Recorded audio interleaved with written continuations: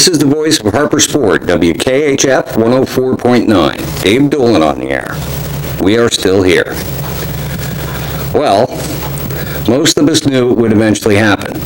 Anyone in Harper's Ford with half a brain could figure that the Home Guard's xenophobia and intolerance would start trouble. It was just a matter of time. You've heard me talk about Lil's place down at the old fort. Lil is a great lady, and her stew transcends all cultural boundaries. The Haveners sought out a great meal there from almost the very beginning of our being trapped in here. About 5 years ago, Lil and a Haven soother named Jeru fell in love. Eddie and I both attended their wedding. We were all shocked and saddened when Jeru was killed during a Lizzie stampede.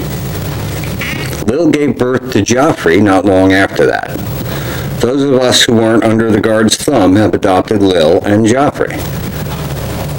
The kid's bright as a new penny, and I am kind of proud that he has called me Uncle Radio since he was a year old.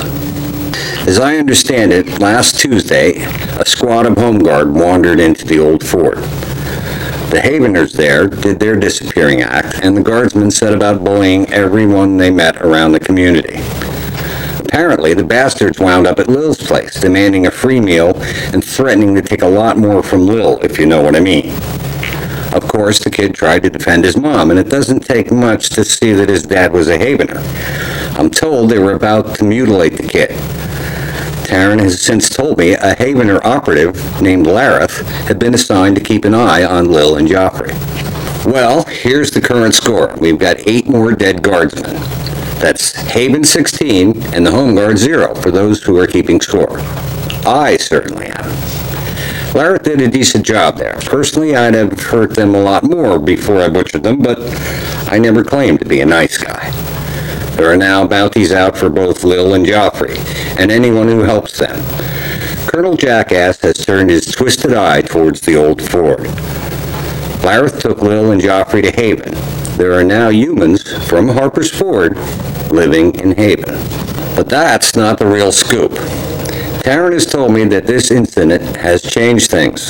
The Haven military has altered the rules of engagement for the Home Guard. I'm thinking the kid gloves are off now. Emperor Jackoff, I have some advice for you. Bend over and spread your cheeks. There's a whole barrel full of kick-ass coming your way. We will continue to broadcast on this frequency every Thursday night at 10 p.m. as long as we can. This is the voice of Harper's Ford, signing off.